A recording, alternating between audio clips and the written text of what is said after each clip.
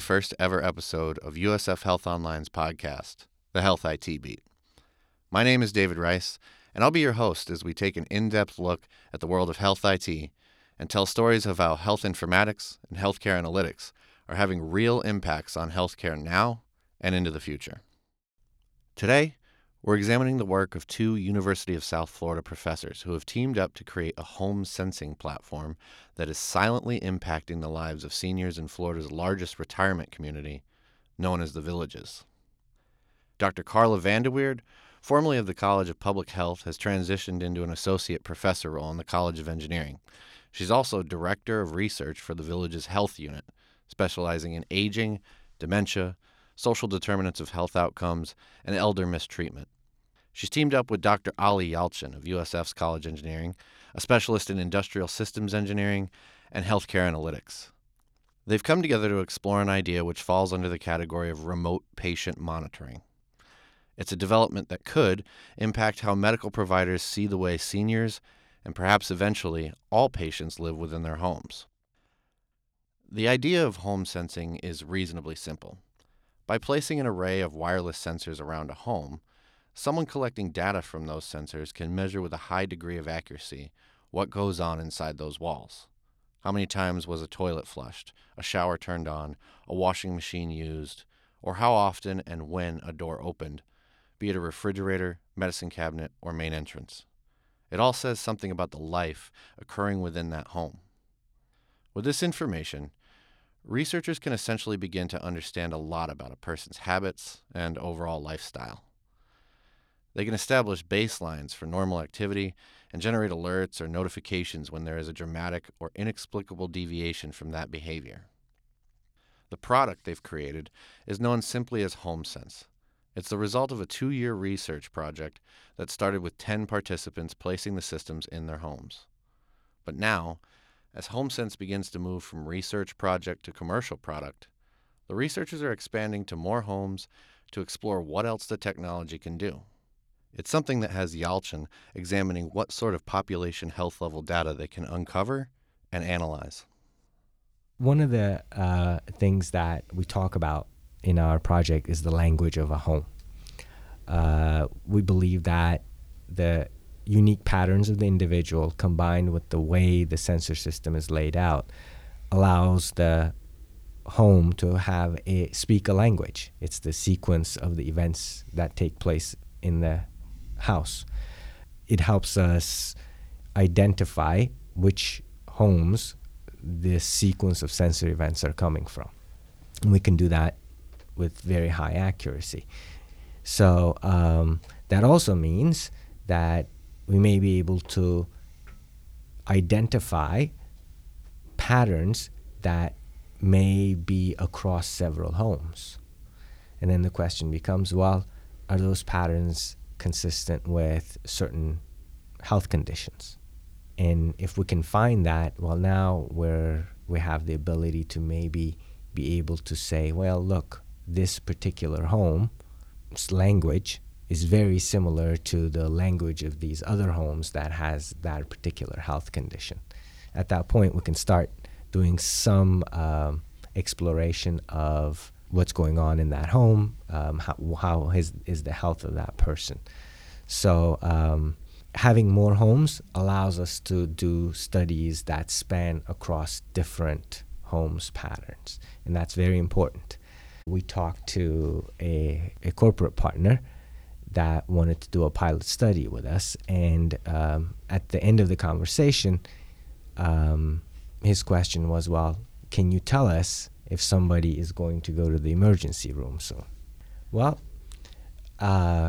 if I have enough homes and I can see a pattern, a change in how the sensor data shifts with plenty of emergency room visit examples that happen after that type of shift, then I can start maybe talking about this type of change in most cases results in a potential emergency room visit. So expanding to more homes gives us that ability to predict events that go across participants, not necessarily about a change in a single participant's pattern.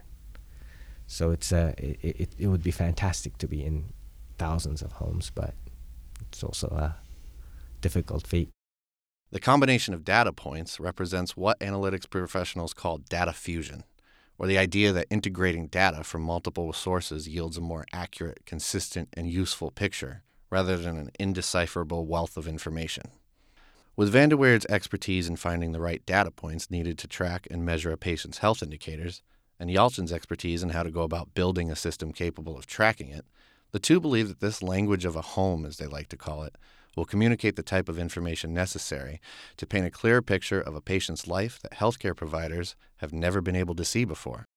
One of the interesting things about this project is you can measure things by directly censoring them. You put a motion sensor. If somebody moves in front of it, you catch that motion. But a more interesting aspect of it is, can you gather more information by looking at the data from the sensors in their totality? For example, somebody comes into the bathroom and you really don't know what they're doing in the bathroom, but you sense that they come in. But if you put a multi-sensor in the bathroom, then which senses humidity, then when you see the humidity going up, now you have better reason to believe that this is actually a visit to the bathroom where the participant is taking a shower. The length of how much humidity was increased also tells you something about the length of the shower.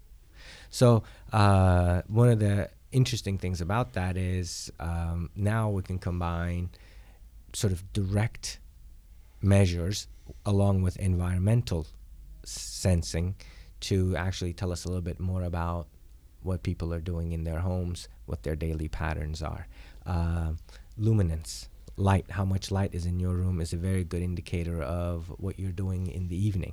You know, when the natural light from outside is gone and you're using artificial light in your home, when you turn them off, we know you're more than likely not in that location anymore. So it's really interesting things that you notice after you start censoring things that tell you about these patterns. Another one is fridge. It's interesting that you open and close the fridge. Yes, you can put a contact sensor on the fridge to see when somebody opens it and closes it, but you can look at the power draw of the fridge, how much power it consumes, and that is very highly correlated with how often you open the door for that appliance. These are things you don't really think about until you actually put these sensors in the house and you start looking at the data that are coming from them. And this is only the ones that we've figured out so far. And I really believe that what we don't know is a lot greater than what we do know. So there's a lot of work to be done there. So let's go back for a second. Where does all this start? How does an engineering professor who specializes in industrial system design team up with an aging expert to create something like HomeSense? The project took shape in 2016 when they were asked to review a product from a corporate home sensing partner of the university. In doing so, they noticed a number of areas where that product fell short, and after separating from the partner, they decided to develop a more comprehensive system of their own.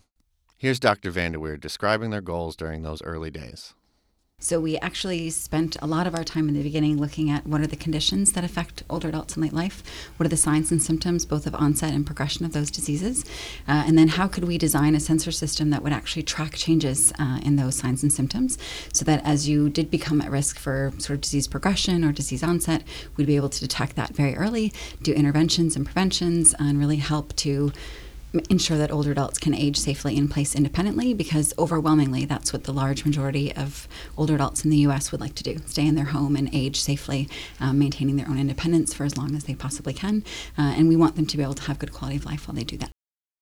To get started, the pair needed to identify the technology they would use to cultivate a sensor ecosystem that could collect the data points they were looking for. Similar in size to home security sensors, the system is capable of reading motion, pressure, luminance, temperature, potentially even vibration depending on the sensor used in a given space. They then needed to identify which sensors worked best for each data point.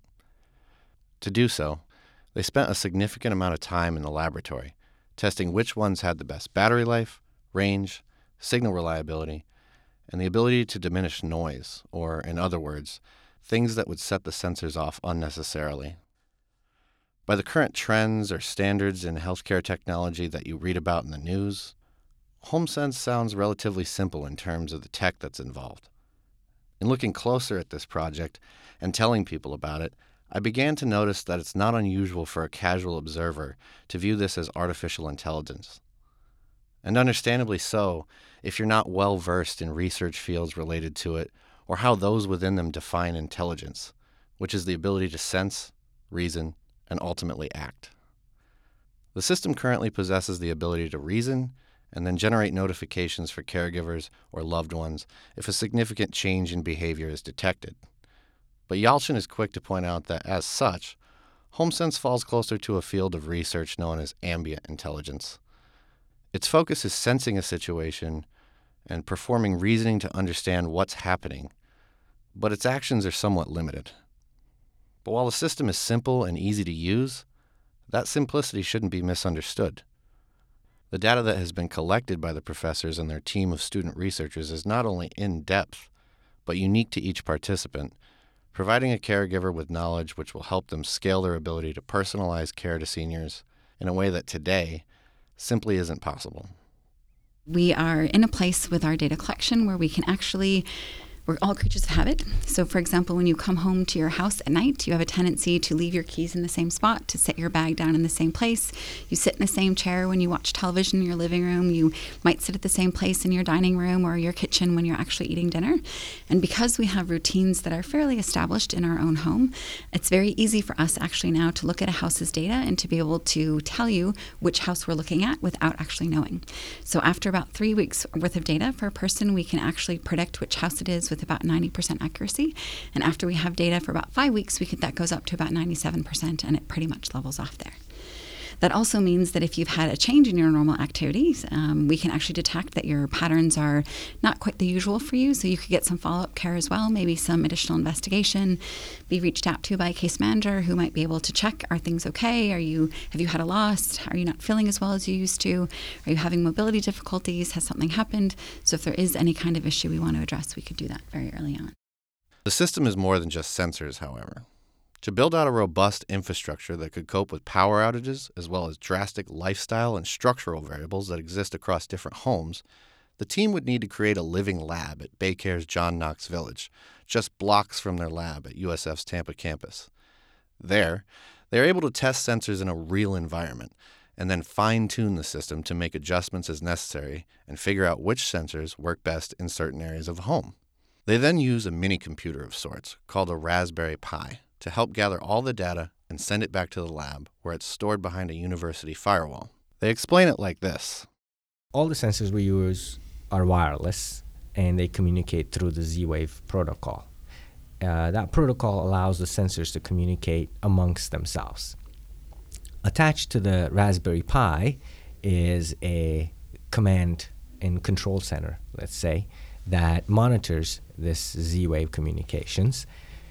And what we do is we tap into the information that's flowing from, we call it the dongle, or it's called the Z-stick, and extract the information that we need from those sensor network communication and store it temporarily on the local Raspberry Pi.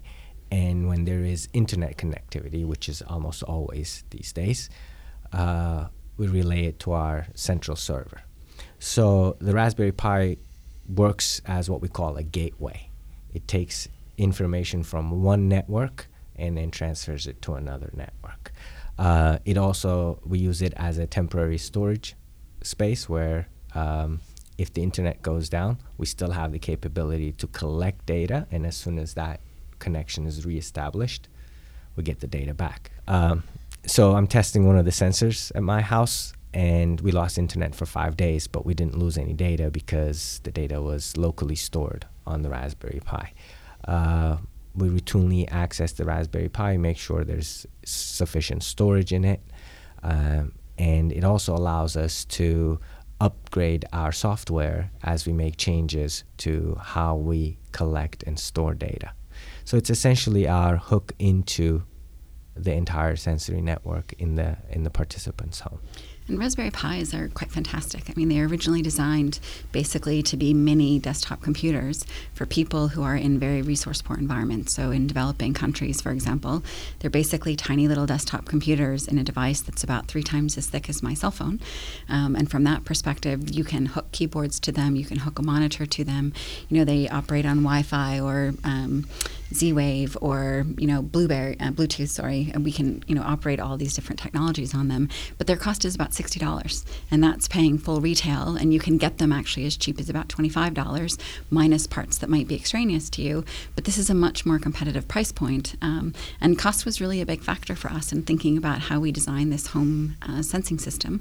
We wanted to really make sure that we would design a system that's affordable, so that the average Joe who might be caring for their mom at home, or Susie who might be caring for her mom at home, or an older adult who might be living sort of retirement check to retirement check, could afford to have a system like this in their home without breaking the bank. So the cost, sort of full retail for us right now of some sensor system is somewhere between $400 and $600, and that price point is very much dependent on whether you live in a 1-bedroom house or a 3-bedroom house, if you have 1 bathroom or 3 bathrooms, and we don't have 100% coverage in a house, but we probably have close to about 80 or 85% coverage. So if, for example, you opened a bedroom door and the door was open and you were standing behind it, I might not know that you got stuck there. But now, because we do data fusion, I would actually know that your typical pattern is to open the door and step into the room, and that hasn't happened. So I will also get a notification that says, oops, Mrs. Jones hasn't followed her typical pattern. There's been no movement in the house. So even though I can't see her on a sensor, I know that there's been a change in her behavior that might signal that something has gone wrong. Once the data is back in the central server, it can be cleaned and used to create data visualizations that are specific to a person's role in the spectrum of care. For example, certain data points may not mean much to a family member, but the same data will mean a great deal to a visiting caregiver. The participant has the power to select who they are willing to share the data with and what information each of the other parties will see, essentially handing control of the data over to the patient. So our technology is designed to be very consumer-driven. So as the older adult, it's my decision who I want to share my information with. So I can choose to share it with my daughter. I could choose to share it with a neighbor. I could choose to share it with a paid case manager or a home care worker or with my doctor.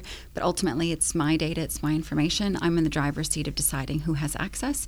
And we have several kinds of we call them profiles. So if, for example, the information I share with my daughter might be very different than information I'd be willing to share with a paid case manager, because maybe I don't really want my daughter to see what goes on in my house after 11 o'clock at night, because maybe I have friends who I want to come visit me, and I don't really want my children to know about that. So from that perspective, that would end their data visualization. Or maybe I don't really want my children to know about my bathroom habits because I'm a little bit more conservative in that ideology, but I want them to be able to see that I'm up and moving around my home. So we have several different kinds of profiles that can be expanded or limited depending on what your personal choices might be. What do you actually know about your activity inside your own home? How many trips per day do you make to the refrigerator? How much time do you spend sedentary, interacting with electronic devices? How many trips to the bathroom do you make? These are all things that we think we have a firm grasp on, but when we take a closer look, we realize that our perception of our reality and the actual reality are two very different things. When participants sign up for the study, they go through an initial interview process in which they are asked questions regarding these things. And often, the results surprise the participant. Van der Weerd actually experienced this herself. We have partners at John Knox Village who have very graciously given us a senior living apartment where we actually have all of our test sensors. We have a testing, we call it the Living Lab, actually set up. So we initially put all the sensors in there to make sure that they're great. And as the next step before putting them into older adults' homes, we put them into my house so that I would be able to sort of make sure that everything's working now with a person who is, able to consent. It's no problem. And of course, initially we do this comprehensive health assessment. We ask people, what time do you go to bed? How much TV do you watch? And I thought, well, I'm an academic. I work really hard. I probably watch like maybe an hour, 90 minutes of TV at best. And sure enough, when I looked at my own sensor data, I was like, good night. I'm watching like 3 hours of TV every single night. Like, this is not what I would have anticipated. And, we ask people, what time do you go to bed? What time do you wake up? How often do you use the bathroom at night? And people don't maliciously tell you this information wrong, but quite often their perception of what they're doing is a lot different than what they really are doing. So we have a 2-week sort of adjustment period where once we put the sensors in, we go back and actually look at people's home-based behaviors and make sure that what they've reported to us is in fact what's really happening. Realizing you aren't necessarily as in touch with your daily habits as you initially thought may be a jarring experience. But it isn't the only part of the HomeSense project where the end user's comfort is a concern, especially now that this data that reveals how they actually live within the walls of their home is documented somewhere. You can probably sense where I'm going with this. It's nearly impossible to have this conversation without talking about the elephant in the room when it comes to all this data collection. In an era of technological innovation where privacy issues are a constant concern, how do participants feel about these sensors being placed in their home and transmitting data about the way they live their lives to people they barely know, or in some cases, don't know at all? With the older adults that we interacted with, there wasn't really a lot of concerns about their privacy. And I think part of that is the idea that people don't really understand how their information might be harnessed as well. There's a lot of insurance companies. I was just reading an article yesterday about big insurance companies now who are paying for your, social data in terms of thinking about how often you're using your cell phone and what kinds of things are you posting, and have you recently got divorced? That might lead to increased healthcare costs. They say right now they're using those things as tools to improve healthcare service delivery, but certainly it could also be used to, improve risk modeling and price points and that kind of thing as well, which might put people at risk. But I'm not sure the current generation, or the vast majority of the current generation of older adults, is really attuned to those kinds of things, because a lot of them grew up in a generation when computers weren't even available. So as we enroll older adults, very often we have discussions with people's children about the technology that we're using. We have an IRB that supervises all the things that we do in the field, so that gives us right away another layer of oversight where children can feel comfortable that their parents are giving data that's being used in ways that are ethical and appropriate, because we have monitoring by an independent board that's making sure we're doing the right things. All the data we collect is actually completely de-identified when it comes from a house. So, it doesn't say Mrs. Jones's house 10. We'll get, just an ID number that's not associated with Mrs. Jones's name at all. That information is double encrypted when it comes to us. So from that perspective, we put a lot of measures in place to really make sure that we are being good stewards of people's privacy, and that we are only sharing data in the aggregate in ways that are anonymous, so that we're protecting people's privacy long term. Because, realistically, you could learn a lot about a person. You could use our tools to target, specific kinds of products for sale. Like if you know that I'm a person who mostly opens my freezer door and not my fridge door, that I'm probably living alone, that I eat a lot of frozen meals, there's a whole market of products that I might be able to then target to you. And it's important to us that we're using, the data that we collect in ways that are very ethical. And we spend a lot of time working with our students around sort of ethics in terms of their development, professional development as well. So from that perspective, we try to really be good stewards. Yeah, I think there's two issues here that come into play. One is privacy and the other one is security. I think everybody's data is very secure. There's standards for it. We've taken every humanly possible measure to secure this data. And in all honesty, access to this data does not give anybody any information that they can put together without having an understanding of where the sensors are and what they are. They just become zeros and ones. Now, from a privacy perspective, though, privacy is a very subjective thing. Some people are private, and no matter what the benefits may be, they just will not share that privacy, whatever they define as privacy. And then, on the other hand, some people are just very open about it. It's a little bit like fear of flying. Some people, they know the facts. They know what's going on, what the accident rates are with flights, but they won't get on a flight. And some people, they can do it every day.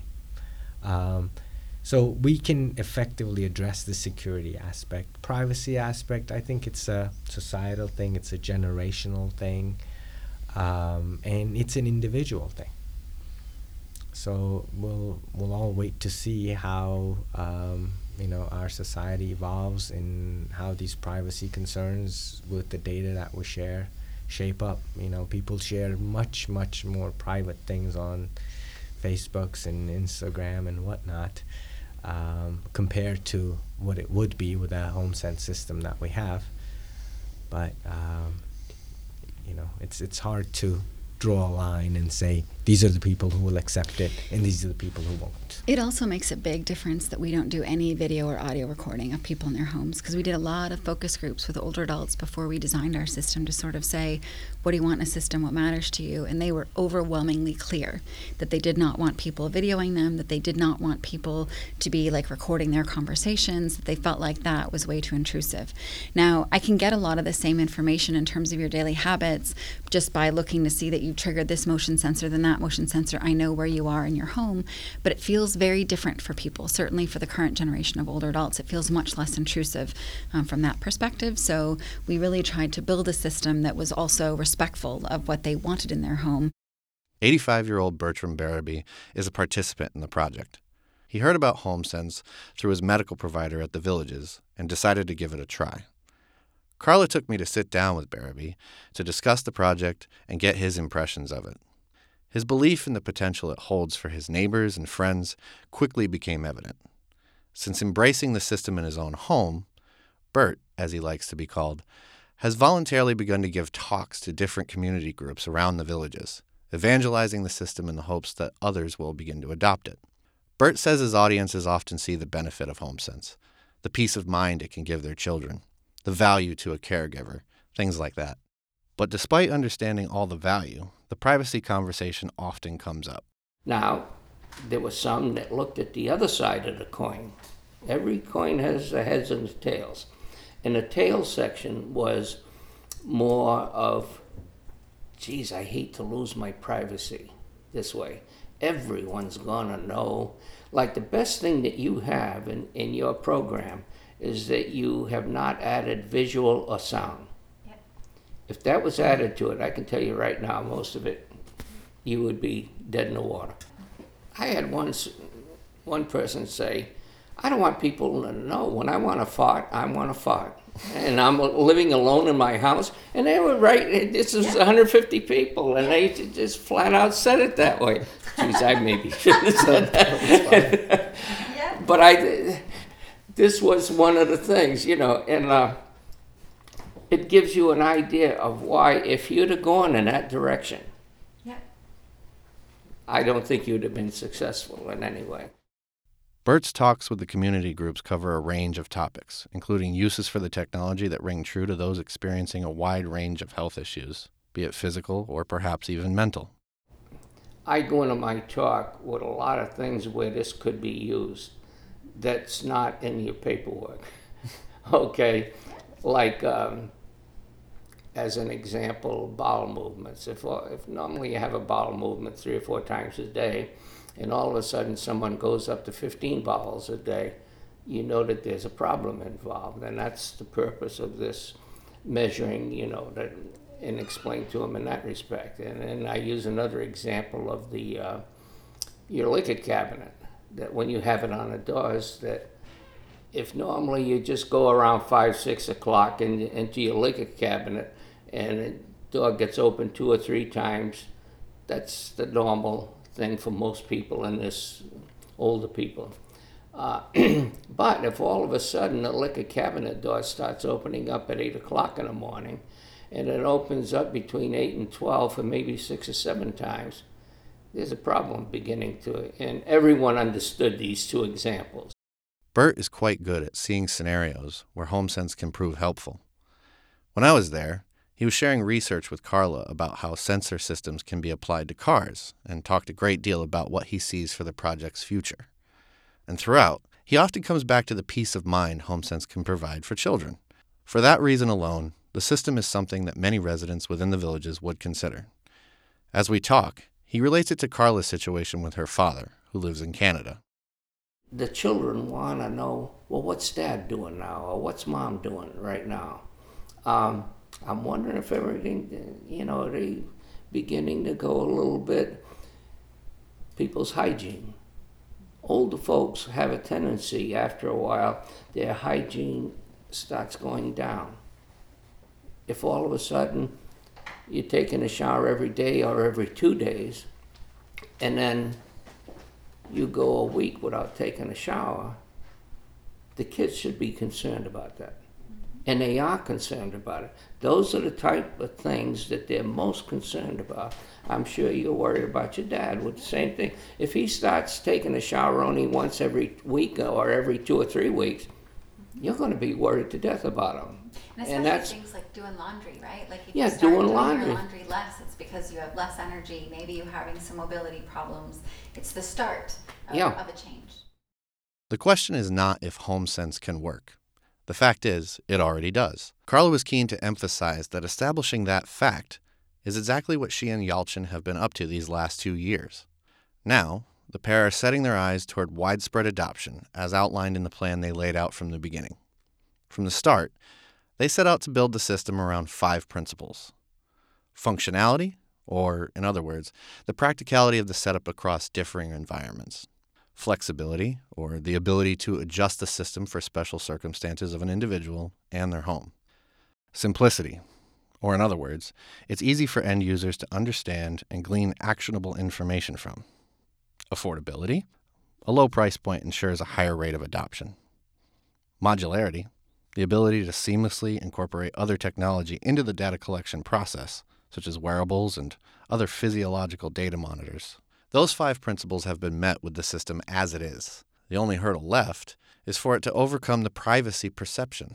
The two are optimistic that because of the design of HomeSense, it's not an issue that will hamper their progress. And the more they talk to people in their target demographic, the more confident they become. Take, for example, Jim Stickle. Jim is the president of the Visually Impaired Persons Group in the Villages. HomeSense already fits the description in many ways for a system that would be successful with his constituency.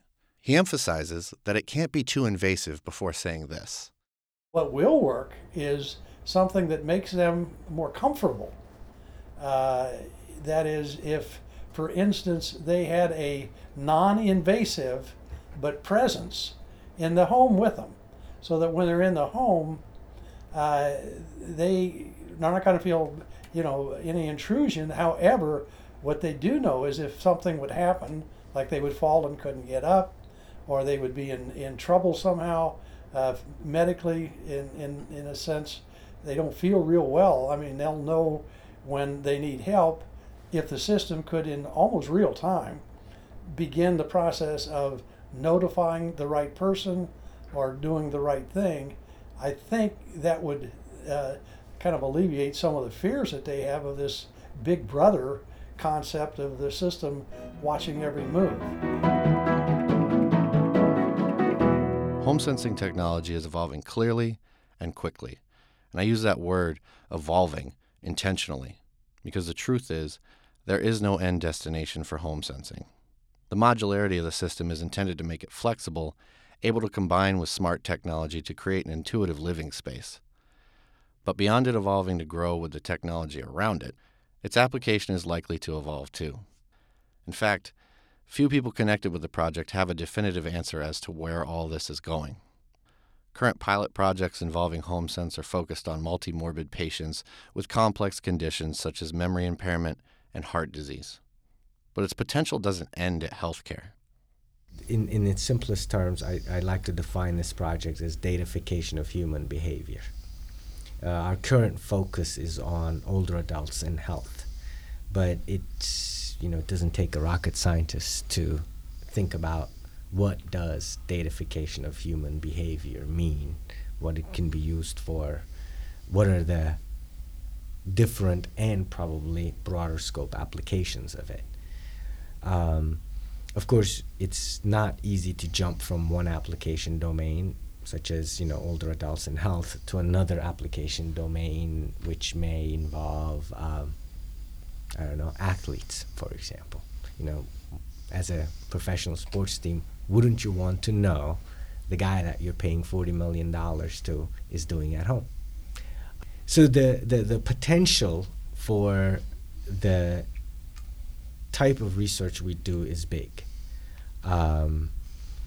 And where it's going to go, I think it's going to depend on the people who utilize this platform or this approach. We choose health because we believe in it, and it's important for us. And we'd like to see it get to the stage where one of our corporate partners asked us or potential corporate partners asked us if this system could predict an emergency visit. Yeah, I'd love to be able to be at a place and tell you that, we'll let you know when you may need to go to the emergency room.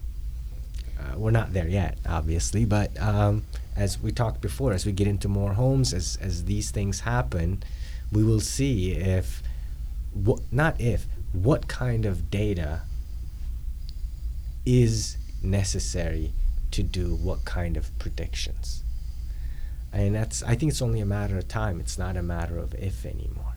We'll get there. Just the question is who will and how. Along the journey to get to this point, Yalchin and Vanderweerd have identified partners that are helping them to innovate in the form of bed sensors and other technology that can complement what HomeSense already does. From the village's health system to technology vendors that can plug in to enhance HomeSense's current operations, those partnerships are important because the more collaborative HomeSense becomes, the more researchers are able to clearly establish the value this technology brings to the table. The benefits of this technology is really not clear. It ranges anywhere from journal papers that say, hey, look, the amount of time you spend out of your home is correlated with a well-recognized loneliness or depression score. All the way in the market, you would see people selling a box of sensors and telling you to put it up and saying that, this could detect emergencies, so on and so forth. If not false, maybe let's say exaggerated benefits. And what we're trying to do is really trying to build partnerships with players in the healthcare industry to actually demonstrate tangible values that are beyond reasonable doubt associated with this technology. Does it reduce healthcare costs? Does it detect emergencies? There's not that many businesses out there involved in testing this technology as a product. And that's what we're trying to do. We're trying to get businesses to tell us what are some of the most valuable objectives are for them that could be addressed through the use of this system. And, as we get successful with each partnership, we would be discovering and quantifying what these benefits are. The benefit isn't something most current participants, such as Bert, doubt. His long-term outlook for the project is bright. As he reads stories about other advancements in medical technology, Bert's belief in HomeSense grows. And it's not hard to see why. It's estimated that 10,000 baby boomers will turn 65 each day through the next decade. At the same time, the number of caregivers and healthcare practitioners is decreasing. This is a major problem, one that health IT professionals are working diligently to address. And tools like HomeSense, with its potential to connect doctors with patients in more proactive ways as opposed to reactive, are a big part of that. Eliminating boundaries to patient care, diversifying the provider's toolset for engaging patients, breaking down the current doctor-patient dynamic where care stops at the door to the doctor's office. These are all things we talk about in health IT, things that will revolutionize healthcare to be more efficient and effective than it's ever been. But don't take it from me. I like the way Bert says it better. To me, this would be an unbelievable gift to the world, I think. To not only to the United States, but to the rest of the world. And this is something that you're right at the beginning of. And if you begin to use it, I think spectacular things can come out of it. To me, life expectancy, God only knows what it could be. Thank you for joining us on this inaugural episode of the Health IT Beat. a podcast produced by USF Health Online. I'm your host, David Rice. I hope you'll join us next time as we continue to bring you stories and news from the world of health IT.